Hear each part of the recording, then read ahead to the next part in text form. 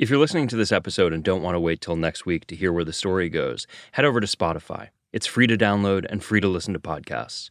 All episodes of Wind of Change are available for you to binge for free right now on Spotify. A quick note before we begin. This series contains some language and topics that may not be suitable for young children. He'll fight for freedom wherever there's trouble. G.I. Joe is there. I've spent years trying to figure out if there's some connection between the band The Scorpions and the CIA. And it's a quest that's taken me to some ridiculous places. You have a rattler. He actually did a mauler. Did them all. Today I'm strolling around the event space of a Holiday Inn on a random stretch of highway about 45 minutes outside Dayton, Ohio. The room is full of dudes, almost all roughly my age, mid-30s to mid-40s. And they're playing with toys. G.I. Joe toys. The room is lined with fold-out tables, each covered in a hand-picked selection of hundreds of action figures. Let's say I would buy a collection of 100 figures for $400, and then I would sell every single one $10 a piece. This is a convention for grown men who collect G.I. Joe action figures, a line of toys about an epic military contest between the American heroes of G.I. Joe and a malevolent enemy known as Cobra. Bazooka Soldier. Codename Zap. Mortar Soldier. Codename Short Fuse. Laser Rifle Trooper. Codename Flash. It's a thriving subculture. Yeah, the international market for G.I. Joes is insane, and once you go down that rabbit hole, it's beautiful. It's deep. There are people here in full costume. How you doing? Not too bad. How about you? Fantastically good. It's a wonderful day today. For the folks at home, can you describe what you're wearing right now? I am dressed as a Crimson Guard Immortal. A Crimson Guard Immortal is a heavy assault vanguard variant of the Crimson Guard from 1985. Most of the guys here are collectors. They buy and sell toys. But there's also a subculture within this subculture of people who make so-called customs. They take the figures apart, and using the spare parts, they Frankenstein them together into crazy new creations, like a specially modified Crimson Guard, or a Storm Shadow in a different color scheme, or a character from outside the whole universe of G.I. Joe, like Indiana Jones. I should say, I played with G.I. Joe when I was a kid, though I don't anymore. So as I'm walking around the room talking with these guys, I'm getting this wonderful dopamine hit of nostalgia from my own childhood. But that's not why I'm here. I'm here because I'm looking for one of these customizers in particular. I don't know much about him, but I do know what he looks like, and that he lives in Ohio. And I know he goes by the online handle Lance Sputnik. Okay. I am going to document this entire thing just for fun. This is Lance Sputnik in a video on YouTube. Gonna now go through and pick out what the first Lance Sputnik challenge figure is going to be. Just disqualify any Mindbender or Sputnik custom suggestions. This video is from 2014. Lance looks like he's in a garage. He's got a goatee and a very realistic-looking U.S. Navy ball cap, which says USS Flag, which is a fictional aircraft carrier from G.I. Joe. There's a handful of these Lance videos. In another one, he demonstrates his preferred technique for cracking open an action figure torso. See? So why have I come all the way to Ohio just to find this guy? And then you just pull it apart. I might be losing it a little, but I think he knows something about the Scorpions and the CIA. Years ago, I don't even remember if it was Michael or me who first discovered it, but one of us had gone down a rabbit hole on Google and stumbled on this website called Joe Customs. It's an online forum where a bunch of these customizers used to hang out and post photos of their creations. And there were these photos posted by the guy I'm looking for, Lance Sputnik. The photos were of a set of action figures he had customized into the Scorpions. There's Klaus with a modified Anakin Skywalker head, the torso of Hardball, and huge muscled arms. There's Rudolf Schenker with the torso of Ripper jamming on a Flying V guitar. There's even a tiny drum set with a perfect little Scorpions logo. And in a caption on the Joe Customs site, Lance Sputnik writes this: "The Scorpions were a well-known and very popular band in Cold War Europe. What most people do not know, however, is that during their time touring Europe and Asia, and especially the Soviet Union, they were acting as couriers for the CIA, smuggling information and documents across borders and occasionally hiding a random defector in amongst their crew. The Scorpions were a tremendous help to the cause of democracy." I cannot express to you how completely strange it was for me to find this. It was as if, imagine you had some bizarre, very specific, recurring dream. And you don't know what to make of it, but it won't go away. It keeps coming back, this dream. Then one day you discover that there's another person, a stranger, out there who's been having the exact same dream. It was so exhilarating to find someone else suggesting that there's a secret history between the Scorpions and the CIA. But at the same time, it was kind of weird that the guy saying it is this guy, Lance Sputnik. And he's doing it on a website about toys. Klaus Meine was the one who first contacted the US government in the mid-'80s, Sputnik writes, when they started getting involved into countries where other Western influences were usually restricted. It's the same story. My friend Michael and I started talking about Lance Sputnik and the Joe Customs website obsessively. Well, it's not. It's different. It's different. It's the same. The story that Oliver's telling is about the CIA writing the song. The story that Joe Customs is telling is about the band doing stuff that actually, in a weird way, makes more sense in the sense that it more closely resembles the kinds of things we know the CIA to have done. Like Argo, they sent in a Yeah, you send people in, you do all this kind of stuff. And so the idea that you've got a, like a Western act that's going behind the Iron Curtain, and can you send people along with them? Exfiltrate dissidents and that kind of thing. Totally. But I kind of agree with you that it's just too uncanny and weird that the same story would get told twice. But both of those stories are about Klaus Meine working with the CIA. So, like, either they read the same story and the guy just has a great imagination, or it's true. I mean, that's the only options. Oh, we got to go see him. I think so. Oh, totally. At a toy convention. Totally. At a place with man and toys. With man and toys. When I wrote to Lance Sputnik to ask about this story, he didn't respond. So I waited until there was a Joe convention on his home turf in Ohio and figured I'd just show up. Have you heard, do you know, there's a guy we saw in Joe Customs, guy named Lance Sputnik. Does that name ring a bell with you? I'm actually kind of new back into it, so unfortunately I don't know him personally. But that turns out to have maybe been a mistake. And do you see these folks? Is it like the usual suspects from? I mean, there's new people all the time, yeah, but yeah. I'd say it's 50%. I see them every show, yeah, and 50% new people. Because Sputnik doesn't seem to be here. Do you know Lance Sputnik? Yeah, Jay. Yeah. I don't know his first name. He was the one who did the Scorpions thing. We're interested in that. Oh yeah. He's not here though. He's not here today. Is he still doing customs? I believe so. I mean, so he has 2 young girls. So I think they have eaten up a significant amount of his free time. Yeah. I can call him if you want.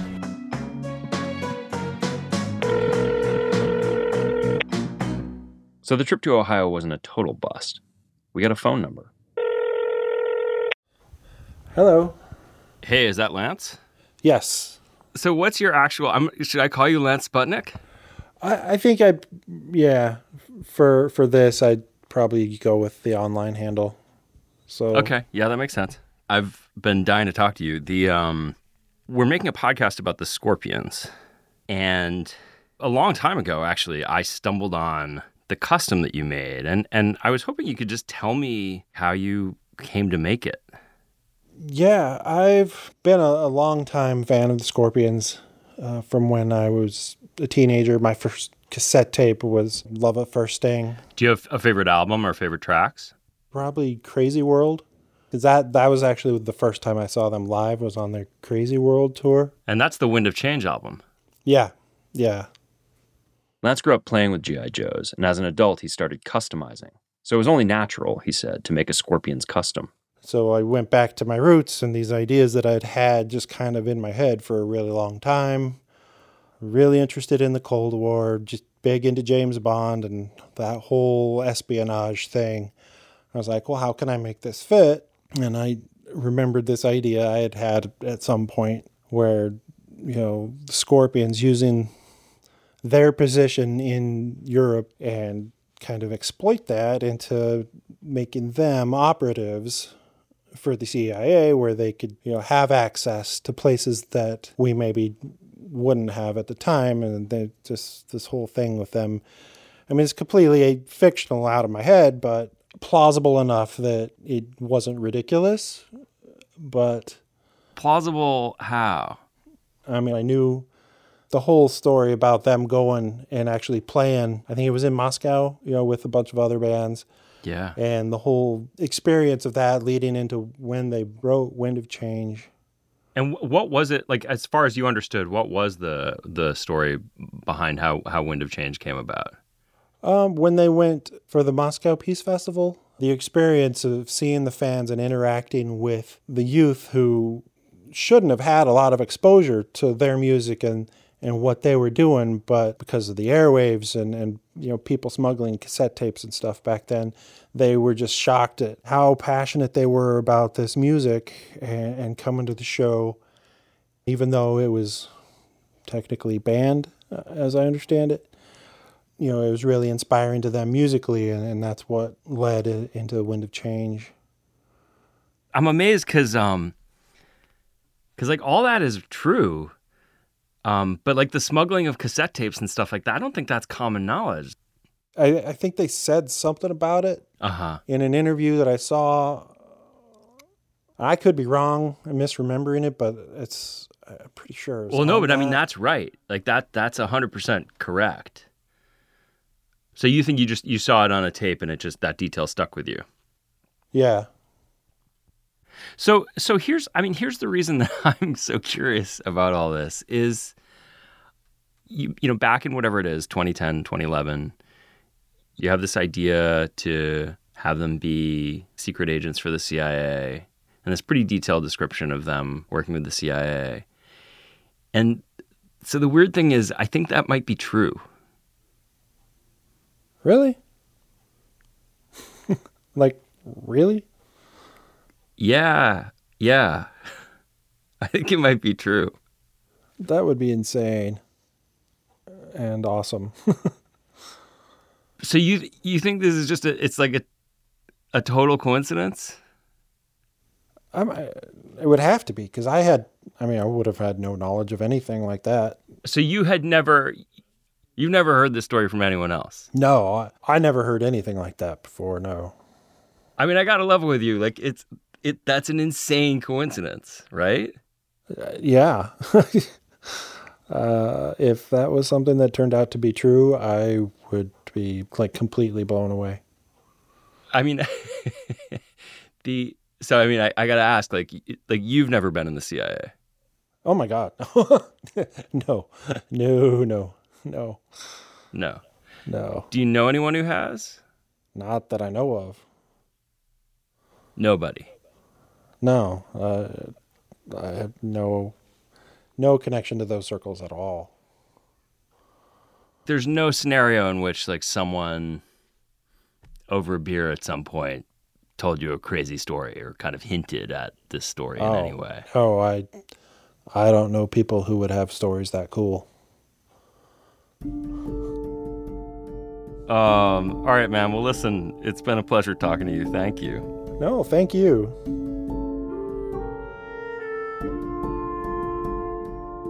You know the infinite monkey theorem? That if you sat a monkey at a typewriter and let it hit keys at random for long enough, eventually it would type the collected works of Shakespeare? The internet is a bit like that. Make a joke on Twitter. Chances are, elsewhere on Twitter, someone else just made the same joke. Any idea you have, no matter how obscure it might seem, someone else is probably expressing that same idea somewhere on the internet. If you buy the infinite monkey theorem, then Lance Sputnik is just a coincidence. A guy who dreamed up completely independently his own story about the Scorpions and the CIA. Michael doesn't believe in coincidences that big. I don't buy it. I don't know. This is my problem, is what he says seems so plausible to me. Like, there's this massive coincidence, which is that this guy, completely out of the blue, this hobbyist, right, describes, of all the bands in the world, this one band, which happens to be the same band that we hear the story from Oliver about. Yeah, it's bizarre. It's very bizarre. It's the mother of all coincidences. I mean, there are coincidences. Not like that. And if you think the fantasy world of G.I. Joe couldn't possibly connect with the real world CIA, here's another coincidence. Back in 2005, the CIA wanted to run an influence operation in Pakistan, in which they would distribute an action figure of Osama bin Laden. They gave the toy the appearance of a devil, so he would scare children. The agency's code name for the operation was Operation Devil Eyes. After the Washington Post broke this story a few years ago, the CIA actually acknowledged having produced the toys, though a spokesman said they never made it past the prototype phase. The guy they got to make the figure was a man named Donald Levine, a former Hasbro executive who'd been instrumental in the creation of G.I. Joe. Oh, and about the monkey theorem? In 2003, a team of researchers in England decided to test it. They took half a dozen macaques and gave them a computer and left them alone for 6 weeks.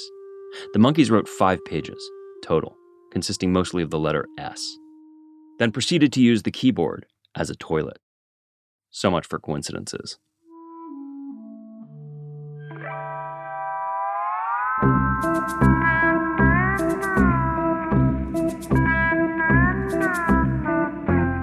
From Pineapple Street Studios, Crooked Media, and Spotify, this is Wind of Change.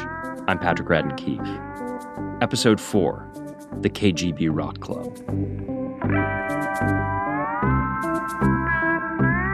What's so bizarre about Lance Sputnik's Scorpions story is that it makes so much sense. Show, rock and roll, Scorps, rock in Leningrad.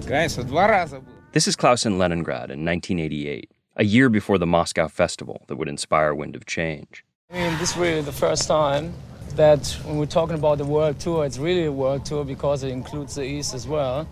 The band's first trip behind the Iron Curtain was Hungary. They played Budapest in '86. 2 years later, they went to Leningrad. This is Klaus, strolling around the waterfront there, talking to these pasty Russian men who were standing around sunbathing in Speedos. Hi, how are you doing? I'm Klaus Meiner. So you haven't taken a sunbath? They clearly don't know what to make of this little friendly, leather-clad German rocker. Well, yes. So what's your name? Vladimir. Vladimir. Okay, to Vladimir. Vladimir Vodka. Vladimir, so how cool In this promotional clip we're hearing, Klaus goes on to say how amazed he is about how well the Russians know the Scorpions and their music.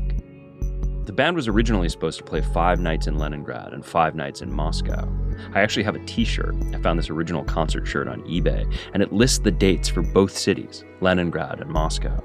But at the last minute, the Kremlin decided the band would not be playing Moscow. The whole idea was just too dangerous. So the Scorpions played a stadium in Leningrad, and just the fact that they could even do that was a sign that things were starting to change, that Russian society was opening up a little, with Mikhail Gorbachev's policies of glasnost and perestroika.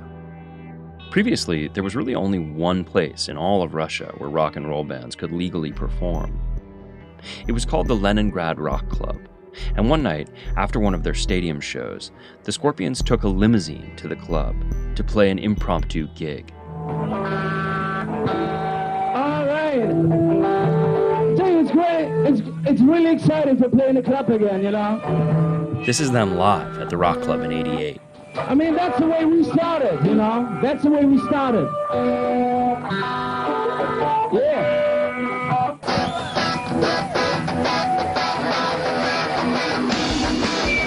In a cramped room thick with cigarette smoke and heaving with rock fans, with a poster of Lenin on the wall, the band played Blackout, slashing their guitars and pumping their fists in the air. But even as they played, they were being watched by the KGB, because the Leningrad Rock Club had been set up by Russian intelligence. The Rock Club was put together under the umbrella of the KGB. This is Joanna Stingray, an American musician and producer who moved to Leningrad in the 1980s and got into the rock scene. The musicians were thrilled by the Rock Club. Every musician I knew that the KGB was overseeing it, and they didn't care.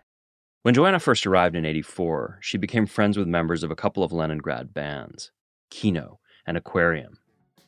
This is Aquarium's 1983 song, The Art of Being Humble.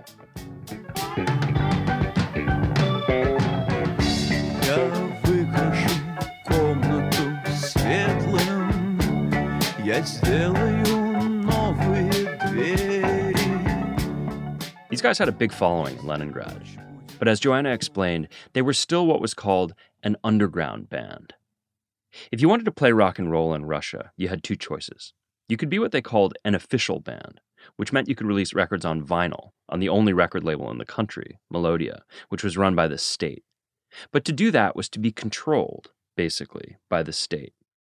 You also have to do what they say and go tour all the time and play where they say. You have to have your music or your lyrics censored before you play. Everything is approved ahead of time. You better stick to it. To the guys in Aquarium and Kino, this felt not very rock and roll. So the alternative was to be an underground band. Soviets called them amateurs, that they just weren't good enough. Amateur bands could only record on tapes, which got distributed on the black market. They had trouble accessing instruments and equipment and venues where they could play. Often their concerts just happened in private homes with everybody packed into a little apartment just to see them. Everyone in the Soviet Union had to have a job by law. But if you were an unofficial band, even a really big one, that didn't count as a job. So you had to hold down another job just to keep the state off your back. Aquarium's frontman, Boris Grebenshchikov, worked as a night watchman. Victor Tsoi, the lead singer of Kino, shoveled coal.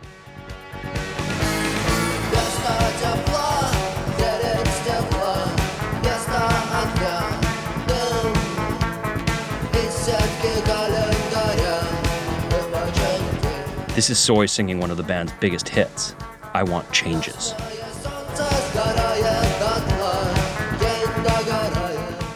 The problem for the Kremlin was that these guys were good. Good enough that whatever restrictions the state placed on them, they were building a huge audience. So in 1981, the government had opened the Rock Club with the idea that if these guys are going to keep playing, at least let's have them do it in a place where we can keep an eye on them. So from the outside, it looked like just any apartment building. It didn't look special from the outside at all. And then, the inside you went in, it was a huge hall with these big seats. Officially, you were supposed to sit in your seats while you watched the show, like you would at the Philharmonic. But Joanna says people would flout the rules and get up and dance. People would be all over. I mean, I have a photo where it's jam-packed and people are sitting on the floor and all over the place. The KGB guys wore suits and they stood in the balcony, keeping an eye on everything. КГБ присутствовал в жизни рок-клуба. KGB indeed existed in the life of rock club. Leningrad is now St. Petersburg, and when I went there recently, I met with Olga Slobodskaya, who worked for a decade as secretary of the Leningrad Rock Club. И поэтому эта музыка как с другой планеты. Ты понимал, что люди где-то живут совсем по-другому. Olga had started listening to rock when she was a kid. She said that for her, it was an alien sound.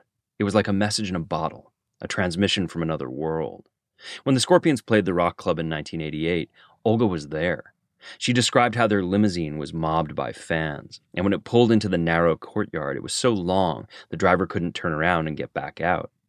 She had agreed to show me the building that used to house the club, so we walk along a narrow street of sturdy apartment buildings painted in lively colors. But here we are. This is it. Yeah, this is it. Leningrad Rock Club. We stop in front of a handsome building that looks like it's a theater of some kind today. Can we go over? В лимузине заезжали. And that's exactly the way to the yard where that very limo. Oh, where the limo went? It went in through this gate. Maybe I see. По-моему, там... So there's a courtyard inside, and the Scorpions limo went through here. Can we get in? We can get in? Oh, wow, let's do it. Okay. Чемодан. We slip through a gate into a pretty courtyard and are immediately greeted by the sound of music. Not rock music, not even instruments, but voices singing scales and arpeggios. Это оперный детский оперный театр теперь. Currently, this is a children opera theater. That's what the Rock Music Club is now? theater. So this is exactly where the club was having its concerts. She points to a set of windows on the ground floor. Now it's a cafeteria. For the opera singers? For the staff. I see. Yeah, for the opera singers and other stuff. There's a certain glamour in that, and being a cafeteria for opera singers. As Olga stands there in the courtyard with these beautiful voices trilling in the air around us, she seems moved by her memories of that time. She'd been taught, growing up, to fear the West, she said. And we also were under the influence of this ideology that behind the Iron Curtain, Бездуховно, безнравственно. That behind the Iron Curtain there are no morals.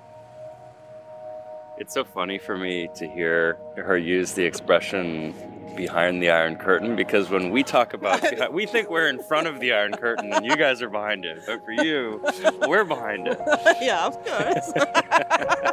Он говорит, ему интересно слышать, что вот у нас за железным занавесом. Do you remember the Scorpions song Wind of Change?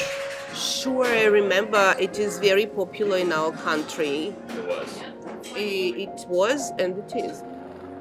I asked Olga if she thought the song could have been written by the CIA. She gave me a quizzical look, as if she was disappointed to think that might be true, but also kind of disappointed in me for even asking. But I hope CIA did not write the text for Scorpions. I had a feeling they were sincere guys, she said, so I hope they were the authors of their texts themselves. As we walked back out onto the street, I saw a small bit of graffiti on the front facade. It wasn't a graffiti-covered building or anything. It was pretty spick and span. But someone had come and painted this one word in silver paint, quickly and sloppily, as if they did it in a hurry, so the paint dripped down. It said, rock. Coming up, a former clandestine officer from the CIA tells us about a secret dinner involving a mysterious new clue. That's after this quick break.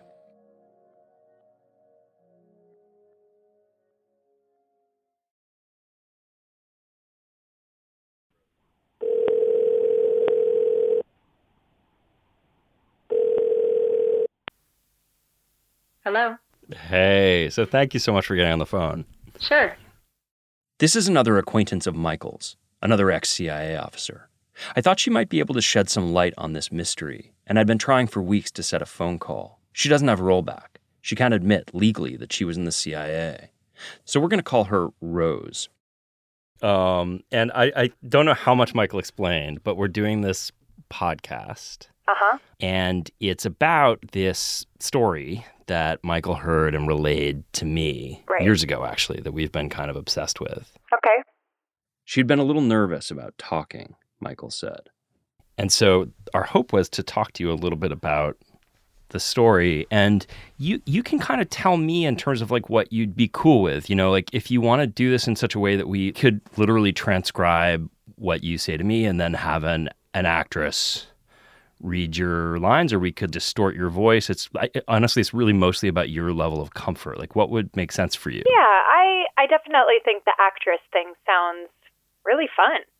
It does sound fun, right? Let's have a little personality. Who likes to listen to a distorted voice? You're right, exactly. That's great.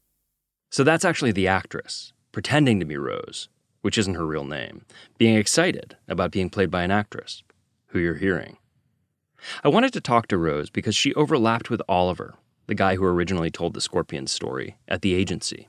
And I wanted to see if maybe she'd heard the story too. For starters, you've heard this story as well about the Scorpions? So I haven't heard that it's the Scorpions. But she had heard another story, she said, one which might be related. I'll tell you what I know. Okay. So, years ago, early to mid-2000s, I was at work and a bunch of the more senior people, so SIS level. That's Senior Intelligence Service. Who were in charge of the group that I was working for, had gone to an event in the greater DC area, I think, if memory serves. The dinner was organized by an older guy who was wealthy and who had a collection of CIA artifacts. Her colleagues described the place as like a museum. It was a dinner, and I don't know if the purpose of the dinner was just to celebrate the agency and its achievements. I don't know if it was in honor of some of the agents who had worked with the agency over the course of years. Now remember, because the terminology is important here, CIA officers actually work directly for the agency. Agents are people on the outside who help the officers or pass them secrets. Some of the higher-ups who were talking and telling about the dinner, one of them mentioned a band leader who was there or a member of the band who they had sat next to. And so they kind of turned to this person and making small talk at the dinner and said, well, you know, why are you here? What's your connection? Oh my God. And this person kind of introduced himself and talked about, and so the link was that it was some kind of musician, rock star, who played a role in kind of Soviet era, Cold War era messaging or music that influenced people during that time. This person was at the dinner? And the person was at the dinner. Get out of here. So what I can't tell you is the name of the band because I just am not cool enough to know rock band names. Don't tell me that they told you the name and you forgot, or it meant nothing to you. They could. They could have well You're told me the killing name me. and it would have meant nothing to me. You're killing me. It's the best I can do. Oh, wow. Did you... Okay, I have a million questions. So basically you had colleagues who went to this dinner and they came back and they told you about it. Yes. And did you get the sense of whether the rock star was American? Yes. Oh, interesting. Okay. Like an American band. But you know what? That could have been an assumption on my part, to be honest. Yeah.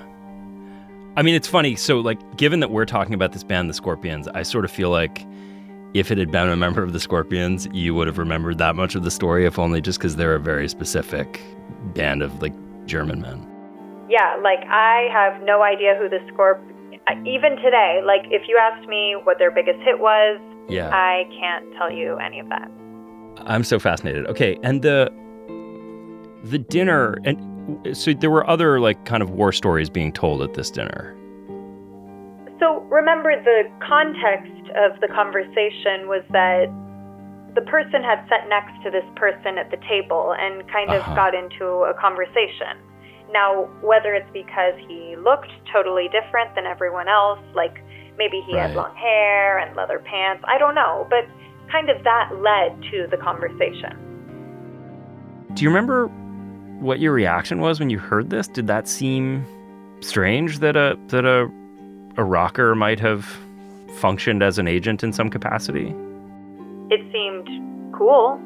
It didn't seem strange at all, because I think if you look at the tools and techniques and the way that you would try to influence people, it would make sense. So if you see these kind of activities going on and then you just take it out of the context of kind of post 9/11 and you put it in the context of the Cold War, then it absolutely makes sense that a band or that music or that other media like movies could be used to communicate what the U.S. is about, kind of what the West, the ideals of the West, or more broadly just to communicate the situation that you're in. You're not alone.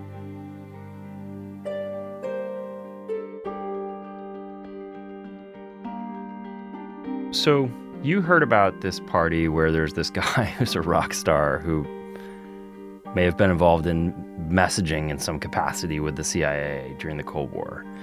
And the story that we've heard is that the CIA might have actually somehow been involved in the production or distribution of that song. Like, does that seem plausible to you? Like, I know you haven't heard the story, but does it seem within the bounds of reason and what you know of the agency? Of course. I think it definitely seems like something that could very well have happened. But I mean, those kinds of resources would be like under the roof there. I mean, people who can write songs, you know, people who could do that kind of thing. It could be somebody who has that talent, who works for the agency, and so, yeah, it's under the roof. Or it could be that somebody is recruited to do that on behalf of the agency. When Rose was at the agency, there was a whole unit devoted to producing propaganda. I never worked with them, so I don't know exactly whether they were clandestine service officers, whether they were kind of more on the analyst side, or whether it was a completely bespoke group that was recruited because of some specific skill they had. I don't know. I always tended to like the idea of getting in front of people that you were targeting through non-traditional methods. You know, so what do these people do on an everyday basis outside of their careers? What do they do with their families? How do they spend their time? And how could you position yourself in front of them? Could it be through a medical professional? Could it be through, there's so many different types of people, and someone really likes the way, spending time with their tailor.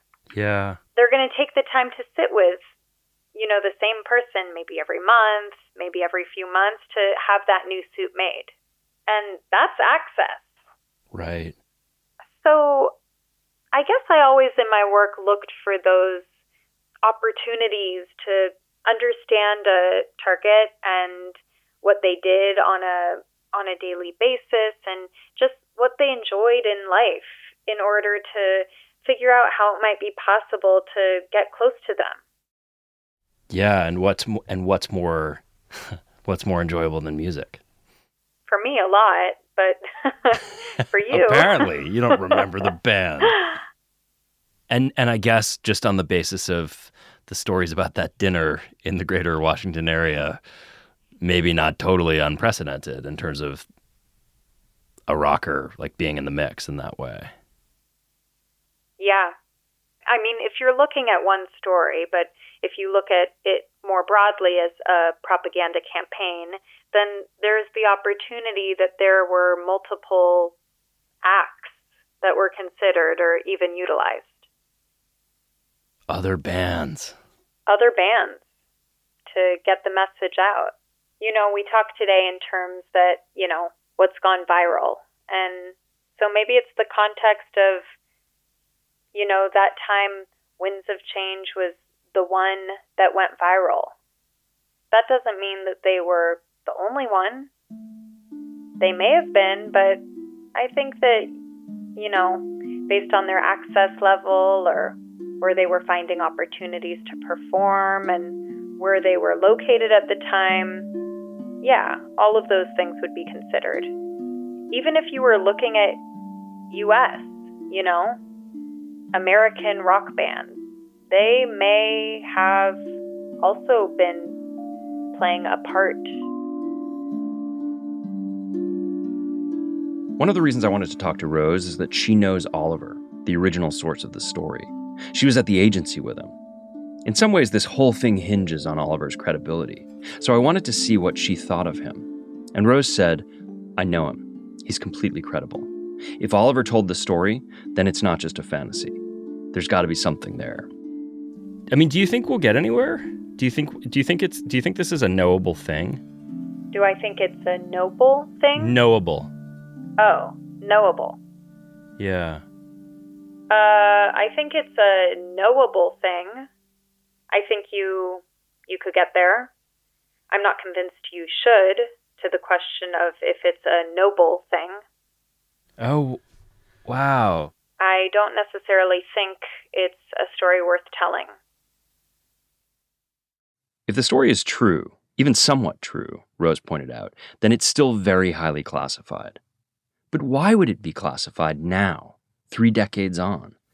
Well, either there's still some element that is a technique that's being actively used. There is an agent involved who could be in danger in some way based on their participation and the exposure of this information that led to it becoming evident that this person was involved. I think those are the main ones. Yeah. Like, it's still an active program. So it could still be happening today. Mm-hmm. Like bands, songs. Yeah, I mean, or maybe there is another element, which is that it would be against U.S. interests to disclose the information. How so? I think in light of some of the more recent exposure of Russian government interference in U.S. society, yeah, I think maybe there could be a hesitation if the U.S. had a role in kind of similar activities, even though we like to think the goal was good. It may not serve to have that be part of public discourse. It does make me wonder, though, what bands? Listen, it's been so great to talk to you. Thank you. Yeah, my pleasure, Good luck. This whole time I'd been focused on the Scorpions, and Rose did nothing to undermine Oliver's story. Instead, she thickened the plot. Who was the wealthy old collector who threw the dinner party for CIA officers and their agents? And who was the rocker who showed up at the dinner party? Could there have been more than one band that worked with the CIA? And this whole time I'd been thinking about this story in the past tense. But what if somehow, some way, this clandestine cooperation between the agency and pop music is still happening today? One thing that all this made me wonder about was the origin story of Wind of Change. According to old interviews, Klaus Meine was inspired to write the song after playing at a rock festival in Moscow in 1989, along with a bunch of other Western bands. Next time on Wind of Change.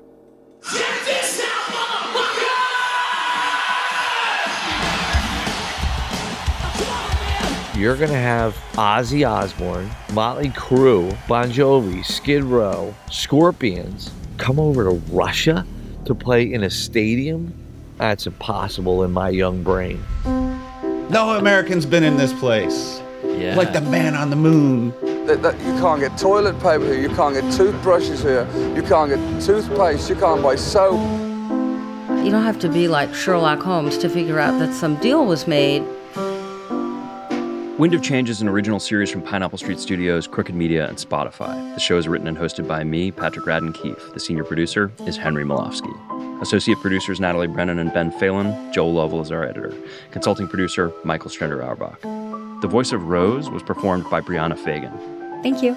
Sound design and mixing by Henry Malofsky. Original music by Mark Orton and John Hancock. Our music supervisor is Jonathan Feingold. This episode featured Drift by Ratatat, courtesy of XL Recordings Limited and Monotone Inc., and Saint European King Days by Opium Flirt, courtesy of Irvin Trumafoy. The executive producers of Pineapple Street are Jenna Weiss-Berman and Max Linsky. At Crooked Media, executive producers Tommy Vitor, Sarah Wick, and Sarah Geismer. And from Spotify, executive producers Liz Gately and Jake Kleinberg.